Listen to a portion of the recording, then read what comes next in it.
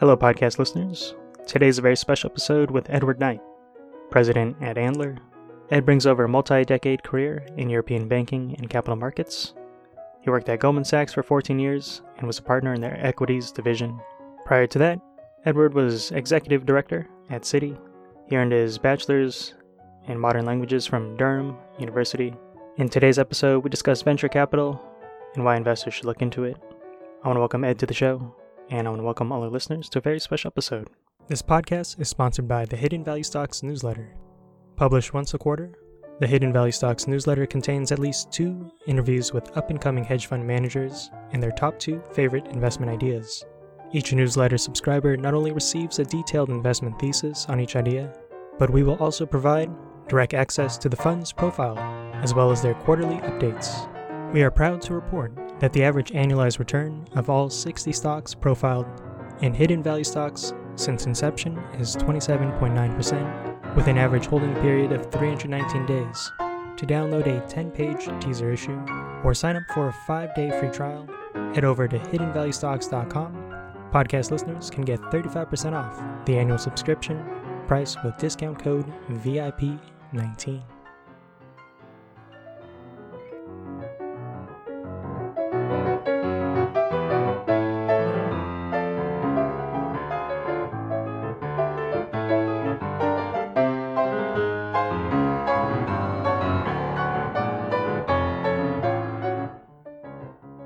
Welcome to Value Talk with Raul. Just wanted to welcome all our listeners to a very special episode. I have Edward Knight, president of Antler, and Ed, welcome to the show. Great to see you. Thank you for having me. All right. Yeah, if we can just begin with your background and what led you to what you currently do today. Yeah, so I came from a sort of pretty traditional career in finance on Wall Street, first working for a British investment bank for 10 years, and then more recently 15 years at Goldman Sachs, where I was a partner in the equities business, so capital markets, prime brokerage, derivatives, and then left that industry at the end of December 2018 to go into venture capital. Nice. And you're the president of Antler here. Just want to know what led you to venture capital, and then also what is the overall objective of your firm? Sure. So I just think it's an incredible privilege to be, all of us, front row seats to a period of just enormous change. And so back in 2015, I had the opportunity, in addition to my day job, to start up a disruptive tech practice at Goldman Sachs in Europe. And the way that we did that was that a former colleague of mine who runs Balderton Capital in London had offered us the opportunity to host 6 founders in the Goldman offices, and then to invite 25 CIOs from great big asset managers and institutions to come in and hear these founders speak. One of the first founders was Will Shu from Deliveroo, which is the European version of Delivery Hero and DoorDash. And he was a former investment banker working late nights, and he'd get hungry, and his solution to that was to build Deliveroo. So he presented in a really smooth and articulate fashion, and was greeted by 25 blank faces. And within 4 years, he'd raised $500 million from Amazon. So this happens really very, very quickly. And it changed my thinking quite profoundly about where we were. So in addition to sort of building out that practice into what is now a 2-day event, it seemed to me that there were 4 or so very, very visible truths, as I call them, which are a feature of life at the moment, which all imply that things are going to look very differently in the next 25 years than they have done for the last 25 years. So first was that, we're at the end of a 40-year interest rate cycle, which started really when we left the gold standard in the 1970s. And the entire financial services industry, as we know it today, has basically been built around that narrative. And that's over. If you look at the capital of most of the investment banks, at least 3/4 of it is in fixed income. And that's why they prospered, very simply put. And obviously with interest rates where they are now, that journey has kind of come to its natural conclusion. Secondly, we've now had 12 years since the end of the crisis of extraordinary levels of quantitative easing or money printing by central banks for all the reasons that we know.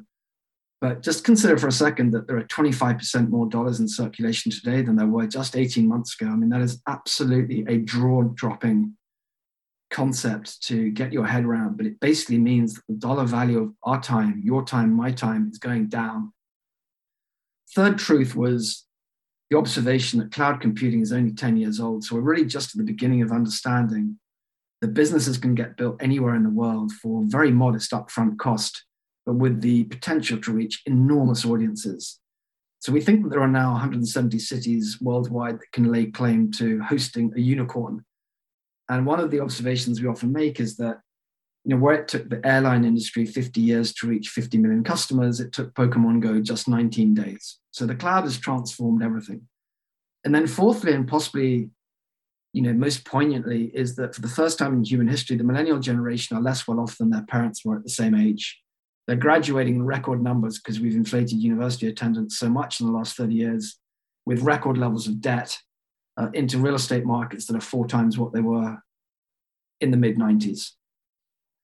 So quite simply, what that means is that the things that most young people aspire to are quite literally off the menu for this generation. And that's driving enormous behavioral changes of choice and demographic behavior. So we now know that 29% of US university graduates say that their number one career choice is to be a creator, which I think we can take as a proxy for innovation and venture. Finance and law are still very prestigious locations, but they just don't hold a monopoly on talent in quite the same way that they used to, because the wealth creation opportunity is not perceived as being there, it's perceived as being elsewhere.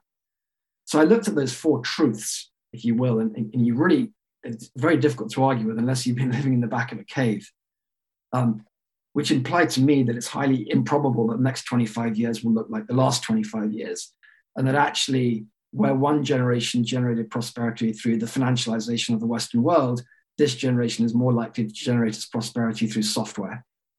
And so I decided to leave because it felt to me that these were enormous long cycle trends, which are very difficult to detect day to day. But when you take a step back and look at what's happened in a 6-month period, look at the blockchain, look at DeFi, the change is enormous.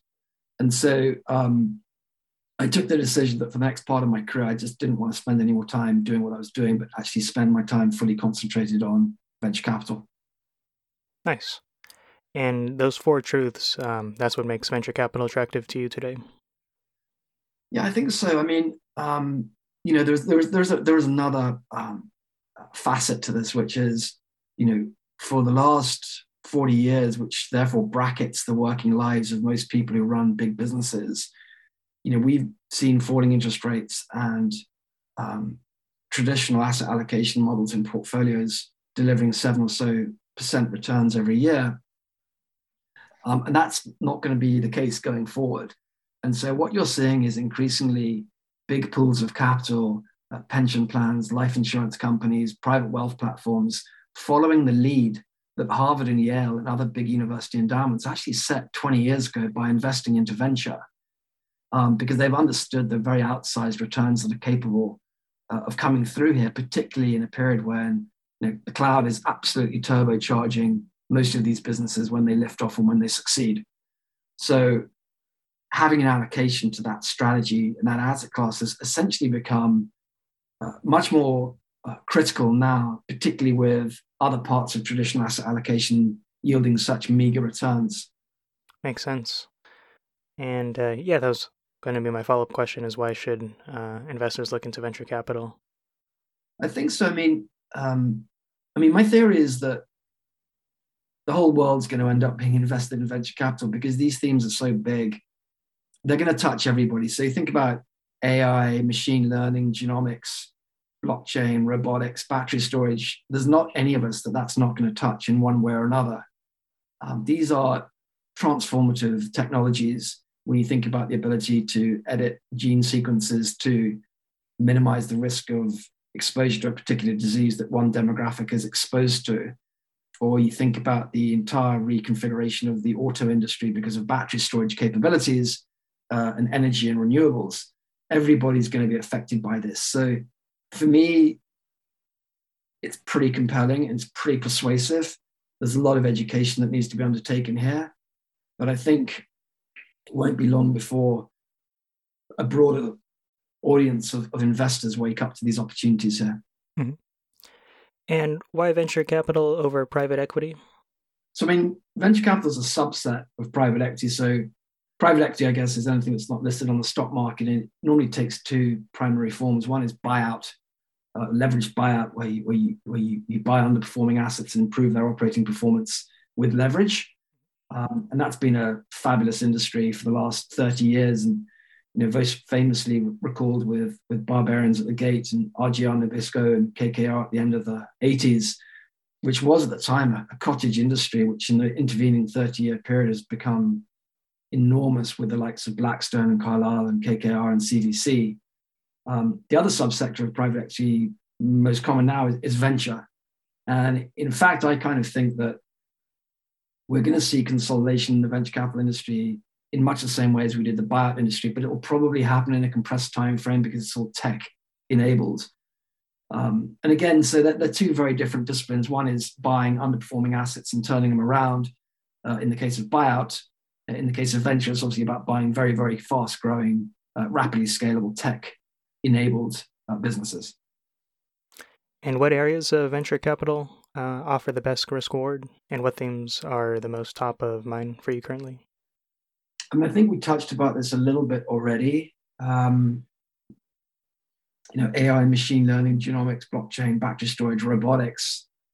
I think are sort of some of the very, very big themes, but some of them are very, very broad. So think about what AI is going to do to the pharmaceutical industry, because it's going to be so much more efficient to use AI rather than spend billions and billions of dollars a year on R&D.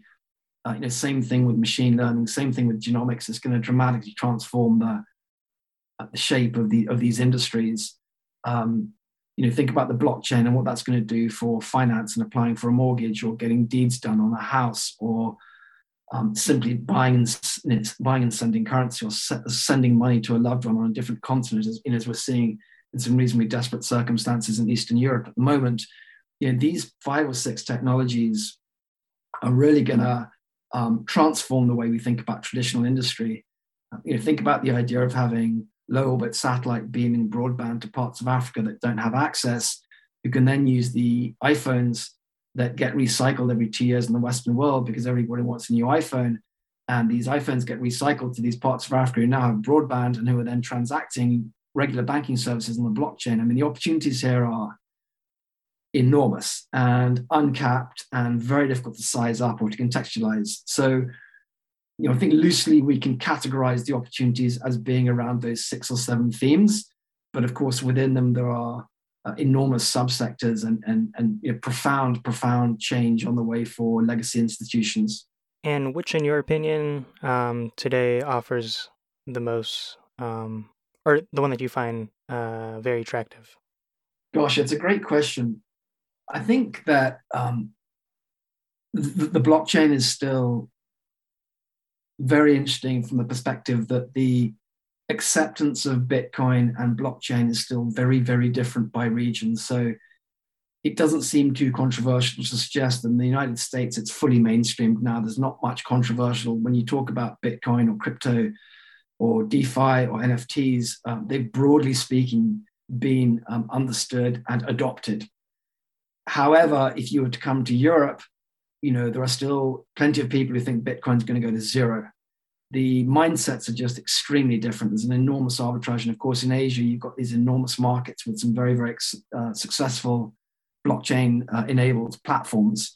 So that's particularly interesting, not only for the implications of industries that can be transformed and improved for the better good of everybody, but also because the understanding of this is so different by region. And for me, I think a little bit that, invest in the blockchain, don't invest in the blockchain.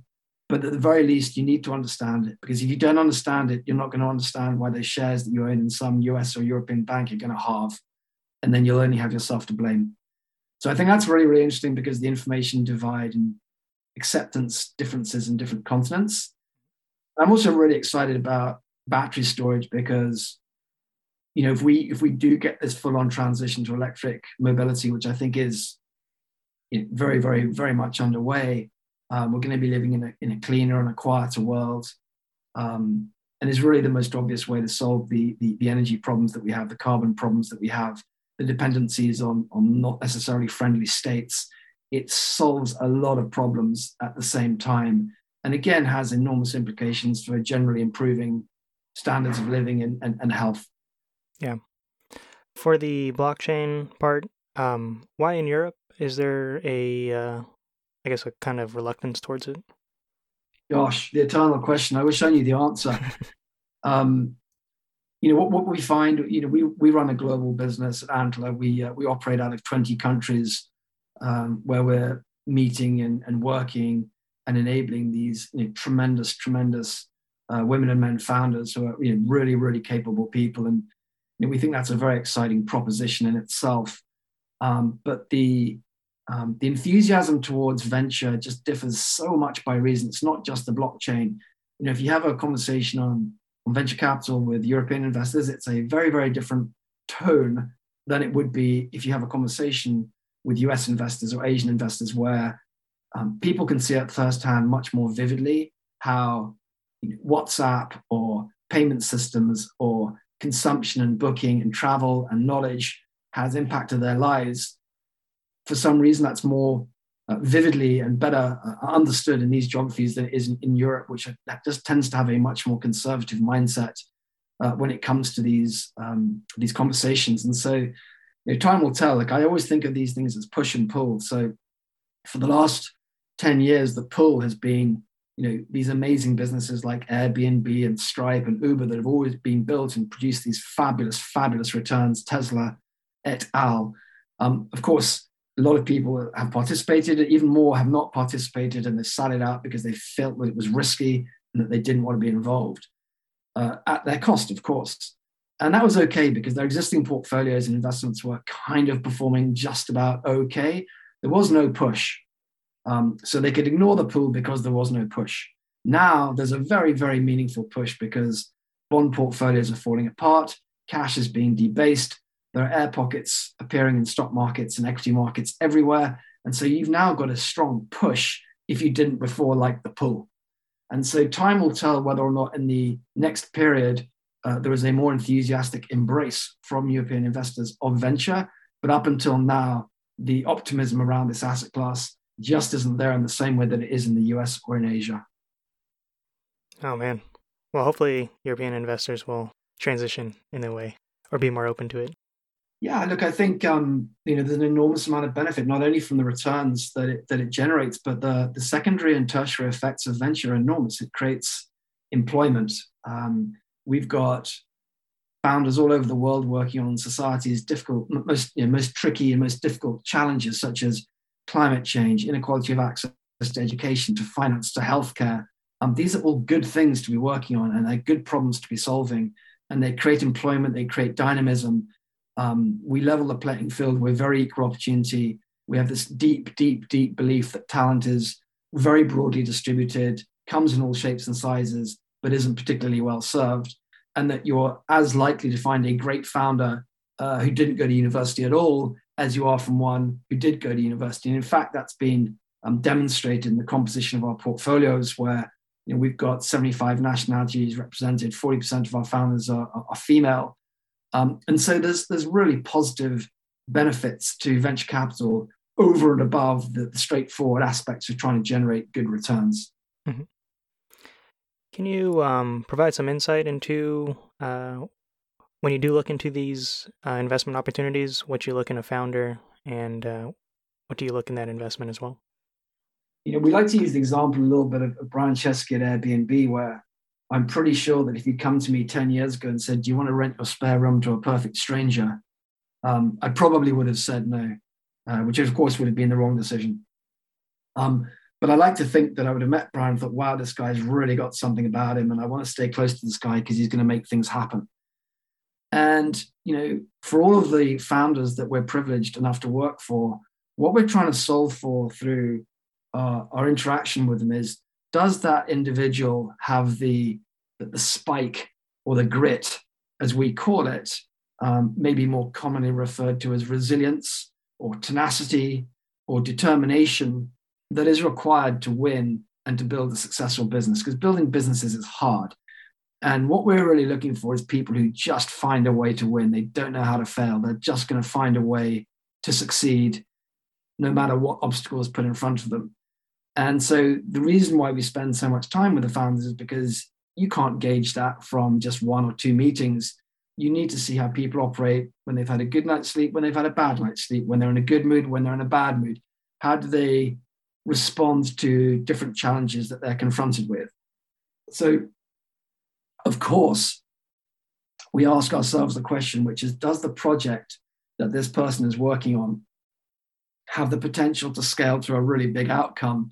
And where does it sit in those 6 or 7 big themes that I talked about earlier? But actually, what we're trying to solve for is the characteristics of those women and men, which demonstrate that grit and resilience and spike, which indicates that they will just find a way to win no matter what. Nice. Is there a way to quantify that, or more subjective base? Yeah, I mean, we're working on this the whole time. So, we're fortunate enough to work with many thousands of founders around the world every year.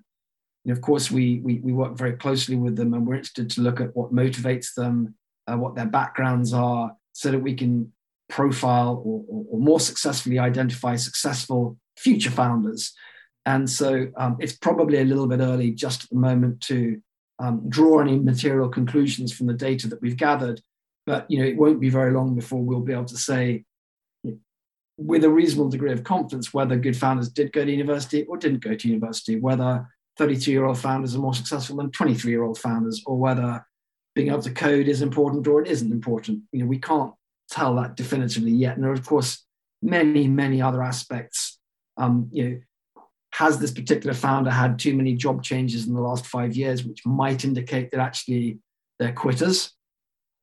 There's lots and lots of different ways that we can draw the data to try and help inform our view as to the profile of successful founders, which we're working on constantly to be able to draw some interesting insights from, but it's probably a little bit early just at the moment. But hopefully that gives you a sense of the type of personalities that we believe are succeed and are the best people to work with. And so just want to know, for private companies, what is the end goal? Is it to be publicly traded or remain private? You're just going to get so many answers on this.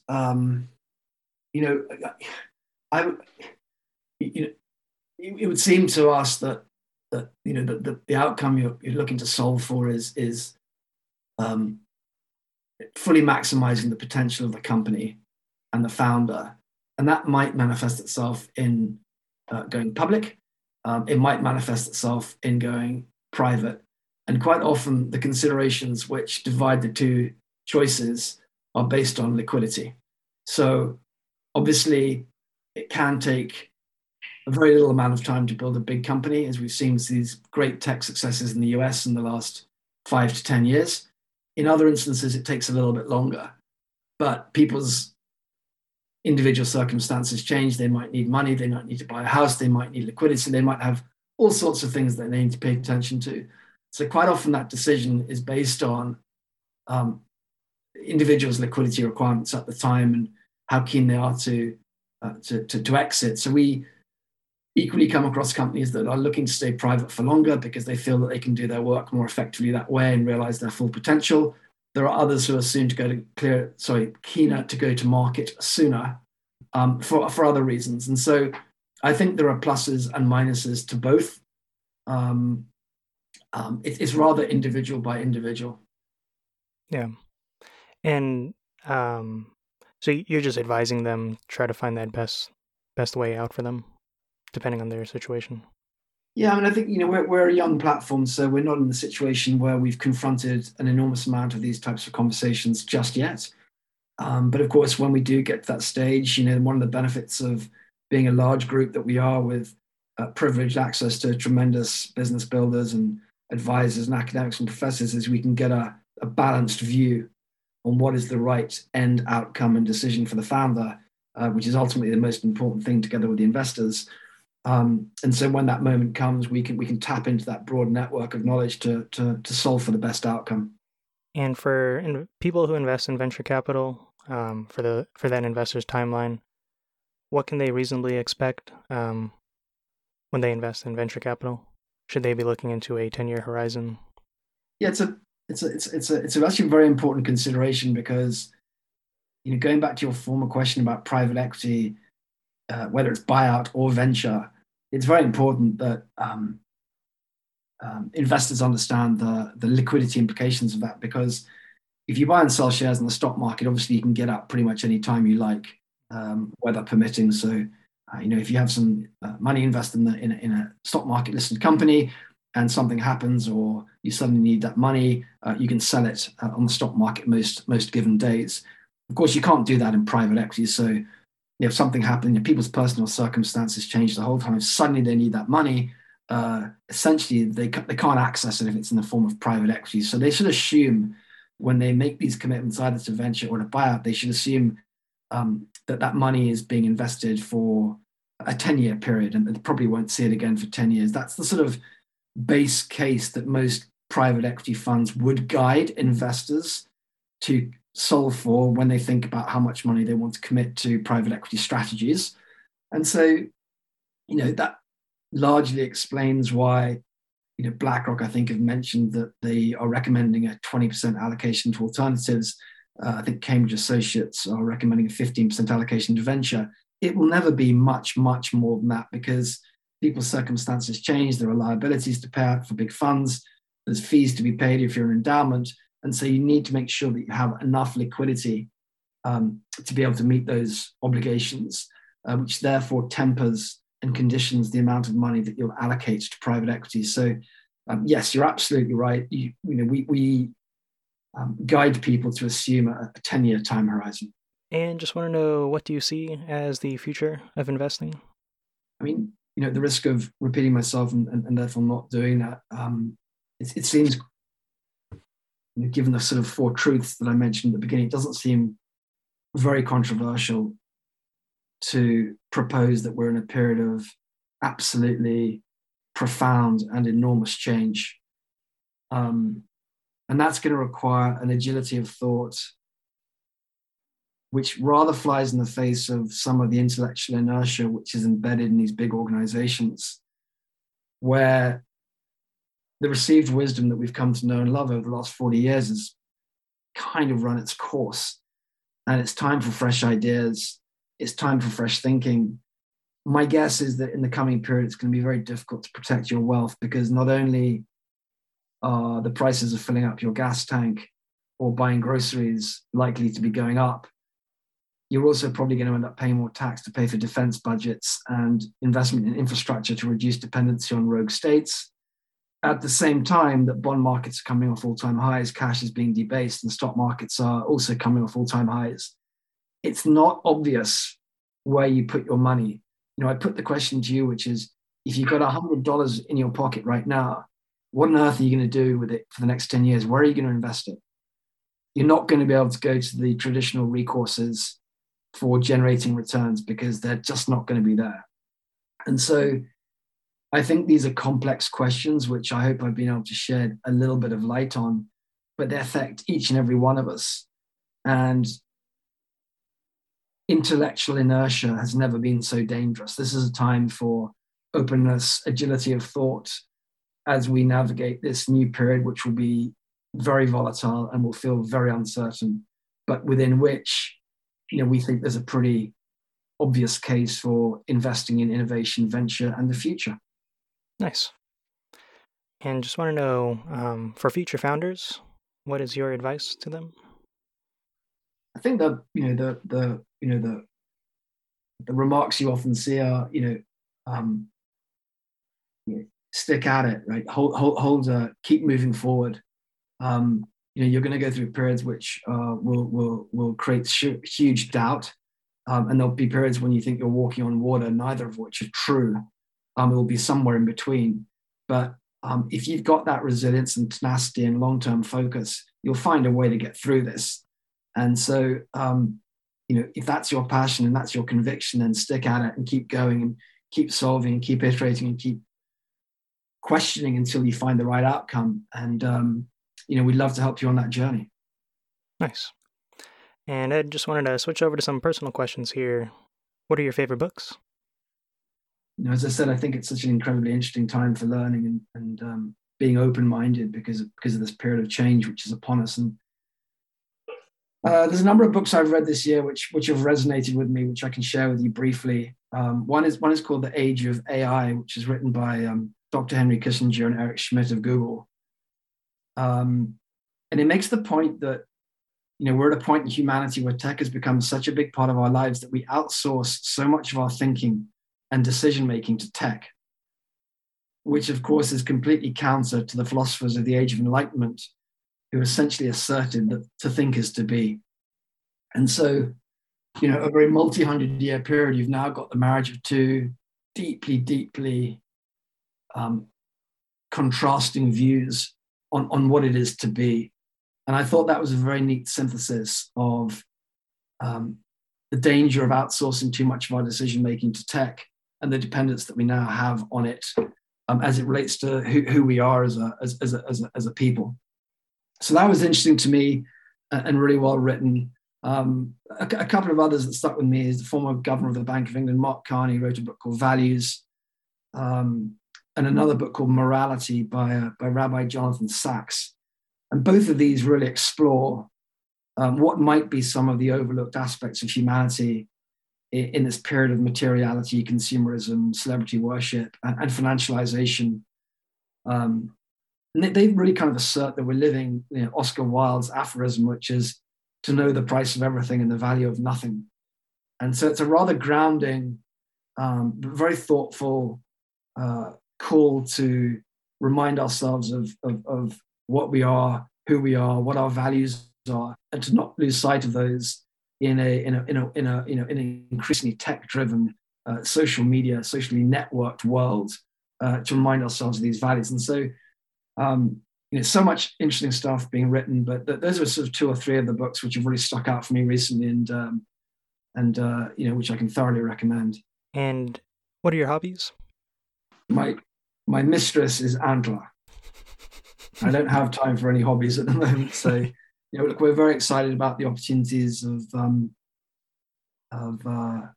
present time, and it requires a lot of energy and a lot of focus and a lot of hard work from all of our colleagues and all of our tremendous fans that we have the privilege of working for. But I think that my kind of sense of interest and hobbies, probably the same as lots of other people, which is spending time with friends and family and a bit of sport. But I'm really, really interested in doing anything that makes me look at life differently and helps me learn. Nice. And out of curiosity, the name Antler, any reason why you guys chose that? I might be a little bit off on this answer, but I believe antler is the fastest growing tissue on Earth. And we were rather interested in the fact that the letter A comes at the beginning of the alphabet. Perfect. And Ed, just wanted to thank you for taking time for the podcast here, and thank you for sharing wisdom. Thank you very much. Hello, Value Walk listeners. I want to thank you for your time. If you have any guest recommendations, questions, comments, and feedback, please email me at rpanganaban@valuewalk.com. I would love to hear back from you and appreciate your support. Thank you again.